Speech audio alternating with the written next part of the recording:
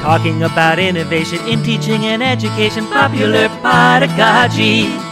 Discussions that are topical and sometimes philosophical. Popular pedagogy. Popular pedagogy. Hi there. Thanks for joining us and welcome to another episode of Popular Pedagogy, where we try to bring big ideas in teaching and education to life. I'm your host, Chris Carlton, and this podcast is being brought to you by the Faculty of Education at Queen's University. Welcome to our podcast. In this episode, I'm excited to be speaking with Beck Watt and Alex O'Leary, two Master of Education students at Queen's University.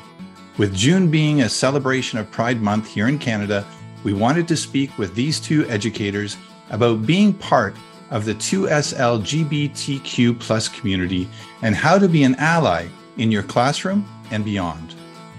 In Canada, the first Pride demonstrations took place in Ottawa and Vancouver in 1971. By 1973, Pride events were held in several Canadian cities, including Montreal, Ottawa, Saskatoon, Toronto, Vancouver, and Winnipeg. Now, after 50 years of celebrating the 2S LGBTQ+ community, Toronto's Pride Weekend in June is among the largest Pride events in North America, expecting to attract over 2 million people for the weekend celebrations. Even though there are many amazing Pride events and activities that are happening in schools across the country, particularly in the month of June, many media sources are reporting on Pride flag flying controversies and hate crimes, both in the Catholic and public school boards right across Canada.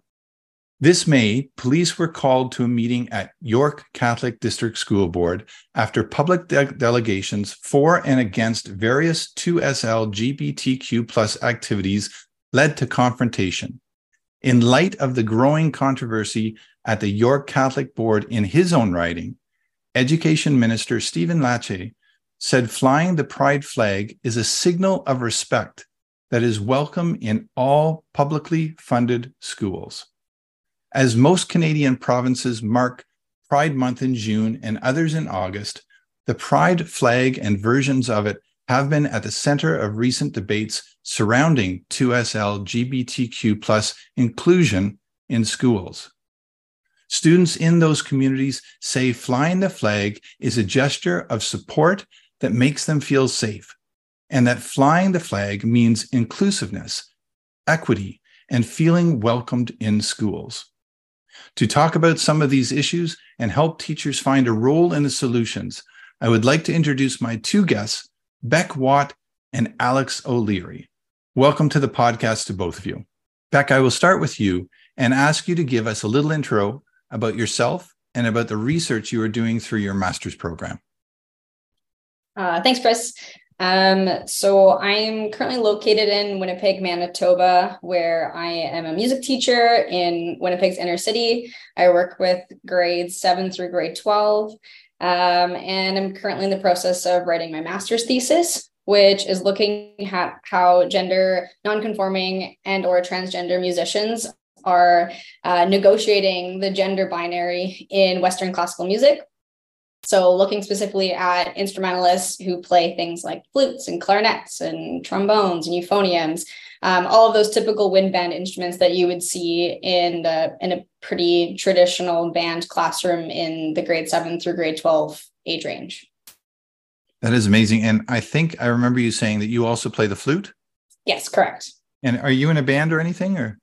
So I currently am the seating sectional leader for the Winnipeg Wind Ensemble. And so we were very lucky to be back in session this year and performed 3 regular season concerts. And we're just on leave now until August. We'll kick the season back up again. That is exciting. Thank you and welcome. Alex, can you please tell our listeners, audience about your journey as well, please? Yeah, thanks for having us on, Chris. I'm currently an educator in Halifax, Nova Scotia, and I'm teaching grade 7/8, doing resource support right now. And my research is looking at the friendships between Indigenous and settler educators So inviting them to come into a couple of conversations together as friends to talk about how their relationship in the workplace might be playing a role in the work that we're doing with Indigenous student initiatives or decolonizing work that's happening in public education in Canada.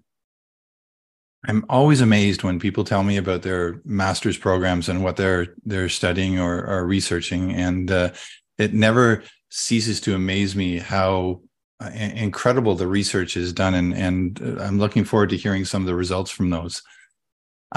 We'll get right into some of the questions because we want to sort of delve into this very hot topic right now. As a teacher myself, I see a lot of news feeds and read colleague posts about many amazing events and activities that are happening in our schools to celebrate inclusiveness and particularly Pride Month. There are many great teacher websites that help us with ideas and activities to promote Pride Month. The main message seems to always be the importance to begin any Pride Month activity with conversation about Pride by opening up the floor for respectful and age-appropriate discussions where students have an opportunity to learn, understand, and emphasize with different perspectives and experiences. Engaging in Pride Month conversations activities allows students to explore the significance of this commemoration for the 2S LGBTQ+ community. It creates a safe and inclusive space for students to ask questions and share their thoughts.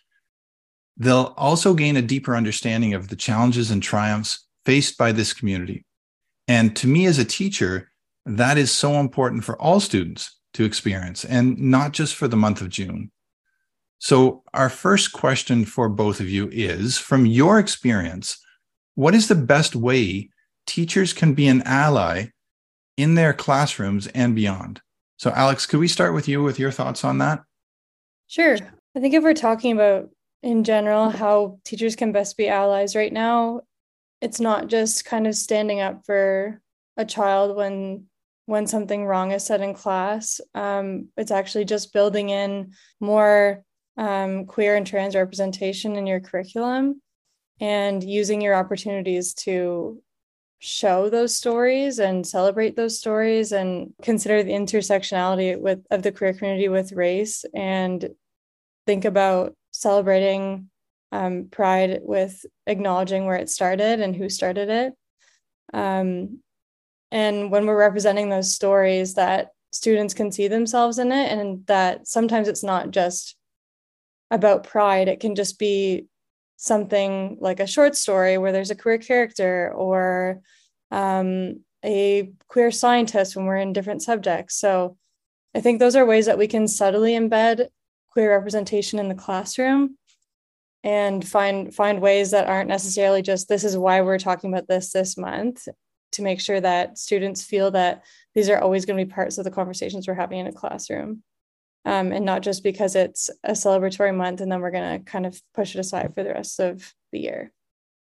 I love that, Alex, because one, you started off with, we're not just standing up for a student when something goes wrong. This is an ongoing thing. So it's not just a Band-Aid solution.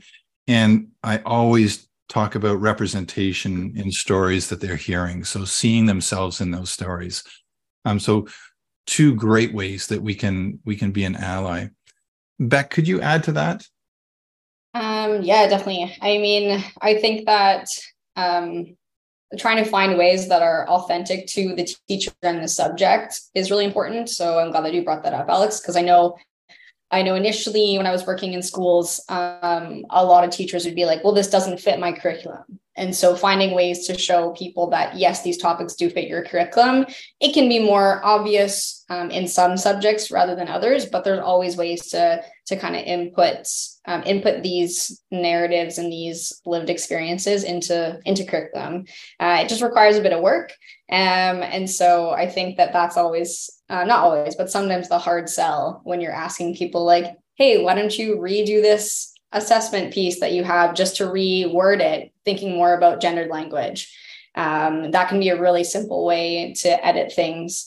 Like even thinking about word problems in mathematics, like we don't have to we can get creative with names, we can get creative with pronouns, and just making that very normalized and like not a big deal, I think allows that conversation to be opened in a way that doesn't have to put a focus on, we are talking about queer issues. It's just like, I always like to say, like, small adjustments in language will be seen by those who need to see it and will not be noticed by those who don't think they need it.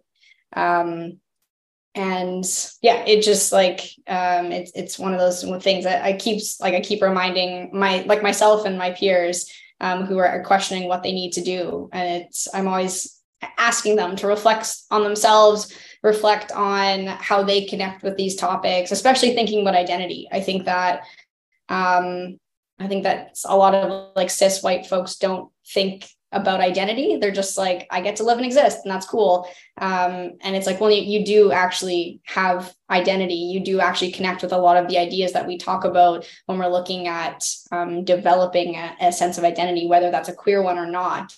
And so I've often encouraged a lot of my colleagues to take that step to start reflecting themselves on what makes them unique and different, and how that in itself can be a conversation starter or a way to connect with someone, even if your identity is not queer. I think about like a lot of my female colleagues who don't do feminine in the way that like we expect feminine to be done, and they don't see that as anything. They're just like, well, I'm just doing what I want to do. It's like, no, but you're actively doing something. You're actively disrupting a norm. And so being able to like kind of reflect on that and take ownership of that part of your identity, I think helps them connect with their students who may be struggling or exploring with their identity, and whether that's a queer identity or not. I think that just taking that step to reflect yourself and have a narrative that you can express and you can share, and to help foster those dialogues, or at least help connect with peers that are looking for that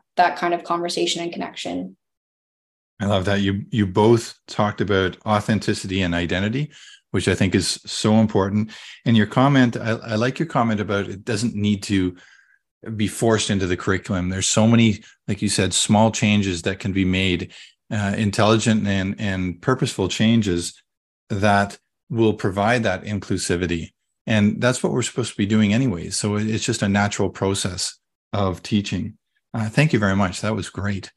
My second question is, how do you create a safe space for queer youth in your classroom when the news is full of difficult stories like banning of gender-affirming care for minors in different places in the United States? And Beck, could we start with you on that one? For sure.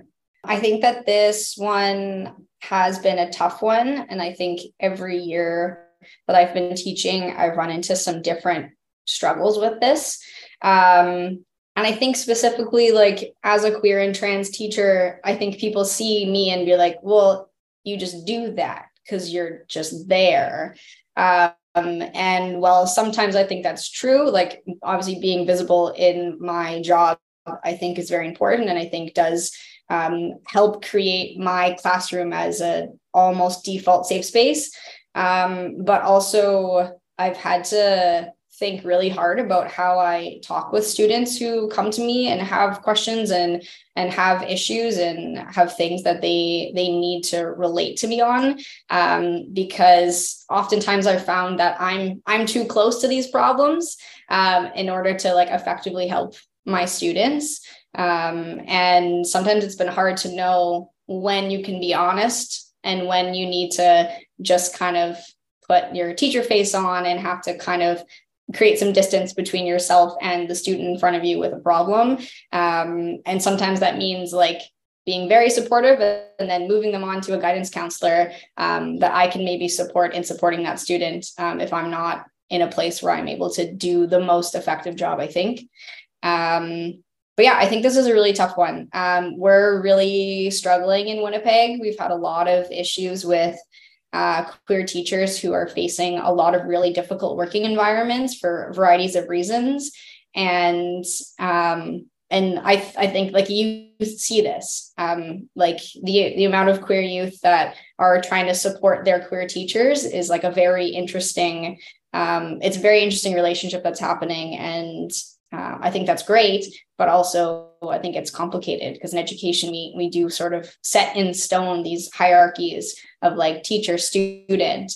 And then when we are both faced with issues that both people are finding issues with, because like the gender affirming thing is not just affecting youth, it's affecting adults in Manitoba right now because of our healthcare crisis. And so yeah, this is it's a really hard one, and I don't have an answer, especially right now, because I've watched a lot of really hard things happen this year across my province and across my city. And that's where I really lean on like allies to start doing some work. And yeah, that's been really, really important.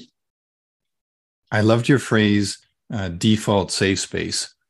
And I think that's something that more teachers would love to be able to classify themselves as a default safe space. I also like the fact that you express that you don't have to know everything. You are also a conduit to other resources, whether that's people or places or websites or books or whatever it is. So we don't have to know everything, but it's very important that we provide support for people that are looking for that safe space as well. That is awesome. Yeah. Alex, again, so how do we create a safe space for queer youth in our classrooms when all of this other stuff is coming down on them? Yeah, I mean, like Beck mentioned, it's a really hard time to be being inundated with this news every single day coming from the States. And also in Canada, there's lots of different issues happening, and maybe it seems a bit more of an undercurrent, but that's where it's scary, is it's an undercurrent that's building and it's about to surface.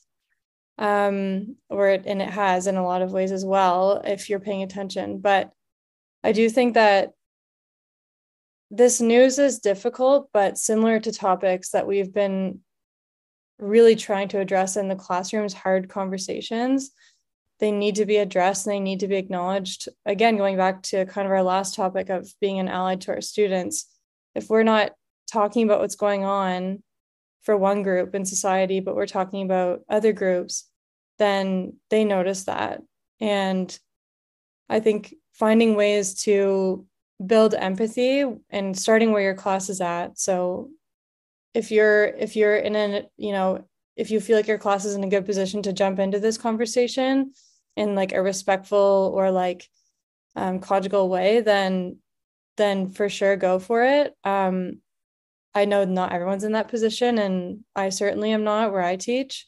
And I think bringing it into kind of perspective for the students first, like what injustice looks like, what that might look like for different groups in society. And because gender and sexuality have somehow become more contested in the past 5 to 10 years than they were before, I would say maybe even closer to the last like 5. I think this has become like a harder topic to talk about than it used to be. Like I think we were getting somewhere for a while, and now it's like it's almost used as a way to just cause controversy with no like sound reasoning behind it.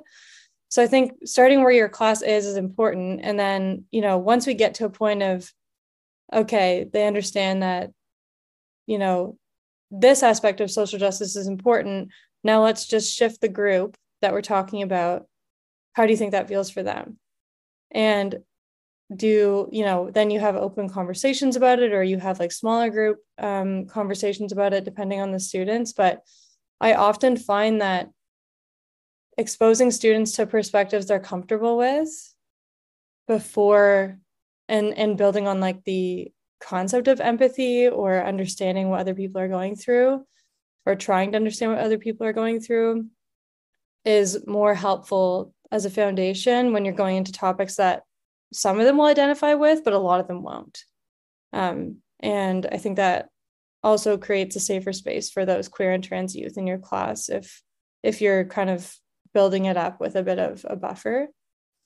But I mean, like Beck said, it's a really hard time. And I think part of it is just acknowledging that it's hard and just encouraging students to hold space for their peers. And I think the other thing I wanted to kind of mention, in addition to what Beck was saying, is that when we're expected to do this work as queer educators, they're right. Like, we really do need to be leaning on our allies. And when I think about my topic of research, which is friendship, that's why I think like working friendships are so important, because you need those allies in the workplace. And yes, teaching is a pretty independent job and you're running your own classroom, but I have 100% needed to be able to rely on those people. And if I didn't have those people, I don't think I'd be in a school this year. So those friendships and those connections are really important, in making sure that leadership in schools are creating that tone with their staff is really, really crucial to teacher well-being as well. That's amazing. And you're even though we're answering these questions separately, we're coming up with very similar commentary, and the message is that open lines of communication, those hard conversations, it's building empathy, and talking about injustices and social justices. And those are things that we're supposed to be teaching anyways at all the different grade levels. So by bringing in representation from many different groups, we will accomplish that in so many different ways. And I really like, Alex, the fact that you talked about working relationships or working friendships and building those allies, because that is, even though I know I've been teaching for 20 some odd years, teaching can be a solitary sport, but you need those colleagues, you need those friendships to really build yourself and continue on in the career. So thank you so much for bringing up those points. For some teachers, this topic is not in their comfort zone, but they want to provide opportunities for student discussion and conversation. So we have one final tradition on our podcast to have an exit question. So here it is. One final tip from both of you, and we want you to try to answer it in 2 sentences or less, just a quick one. What advice would you give to a teacher who wants to be that important 2SL LGBTQ plus ally for both students and colleagues? Just a first step. What can we do? Beck, I'm going to let you start. I think the most important thing is do your research. You don't have to know anything or everything, and because you can't. But right now we're in a position where there's lots of good research and lots of good information being disseminated by a lot of the school boards or by the provinces on these topics and what you can do. And so doing your own research, I think, is a really good place to start. Awesome. And I'm going to break that down into 2 sentences, Beck. Do your research. You don't need to know everything. Awesome. Yeah. Alex, what do you got for us? And I would turn it the other way, inward, and say, really think about what privilege you might have in these settings and where you might have more space or capacity to be having hard conversations with colleagues and students. Love it. So pushing it also more towards the colleagues than just the students. We need those allies. Thank you so much, both. This was absolutely amazing. I appreciate you sharing your expertise, your experience, and obviously your passion with us today. It's such an important topic and one that teachers want to learn more about, so that they feel comfortable supporting their students and having these important and sometimes hard conversations in their classroom. So thank you, Beck. Thank you, Alex, for taking the time to be with us today. Thanks for having us. I really appreciate it. Yeah, thanks so much. That does it for another episode of Popular Pedagogy. Again, thank you to our amazing guests, Beck Watt and Alex O'Leary. Josh, as always, where can our listeners subscribe to make sure they don't miss any of our Popular Pedagogy podcasts? Yeah, you can find this podcast on Apple Podcasts, Google Podcasts, Spotify, the Faculty of Education website, and pretty much any other place you get your podcasts. Please don't forget to check out our Queen's Faculty of Education website and search for Popular Pedagogy for additional resources and information on this important topic. Well, that's it from myself, Chris Carlton, and our incredibly talented and resourceful podcast team of Josh Vine and Aaron York. Stay healthy, stay safe, and stay connected, and we will see you next time for another episode of Popular Pedagogy.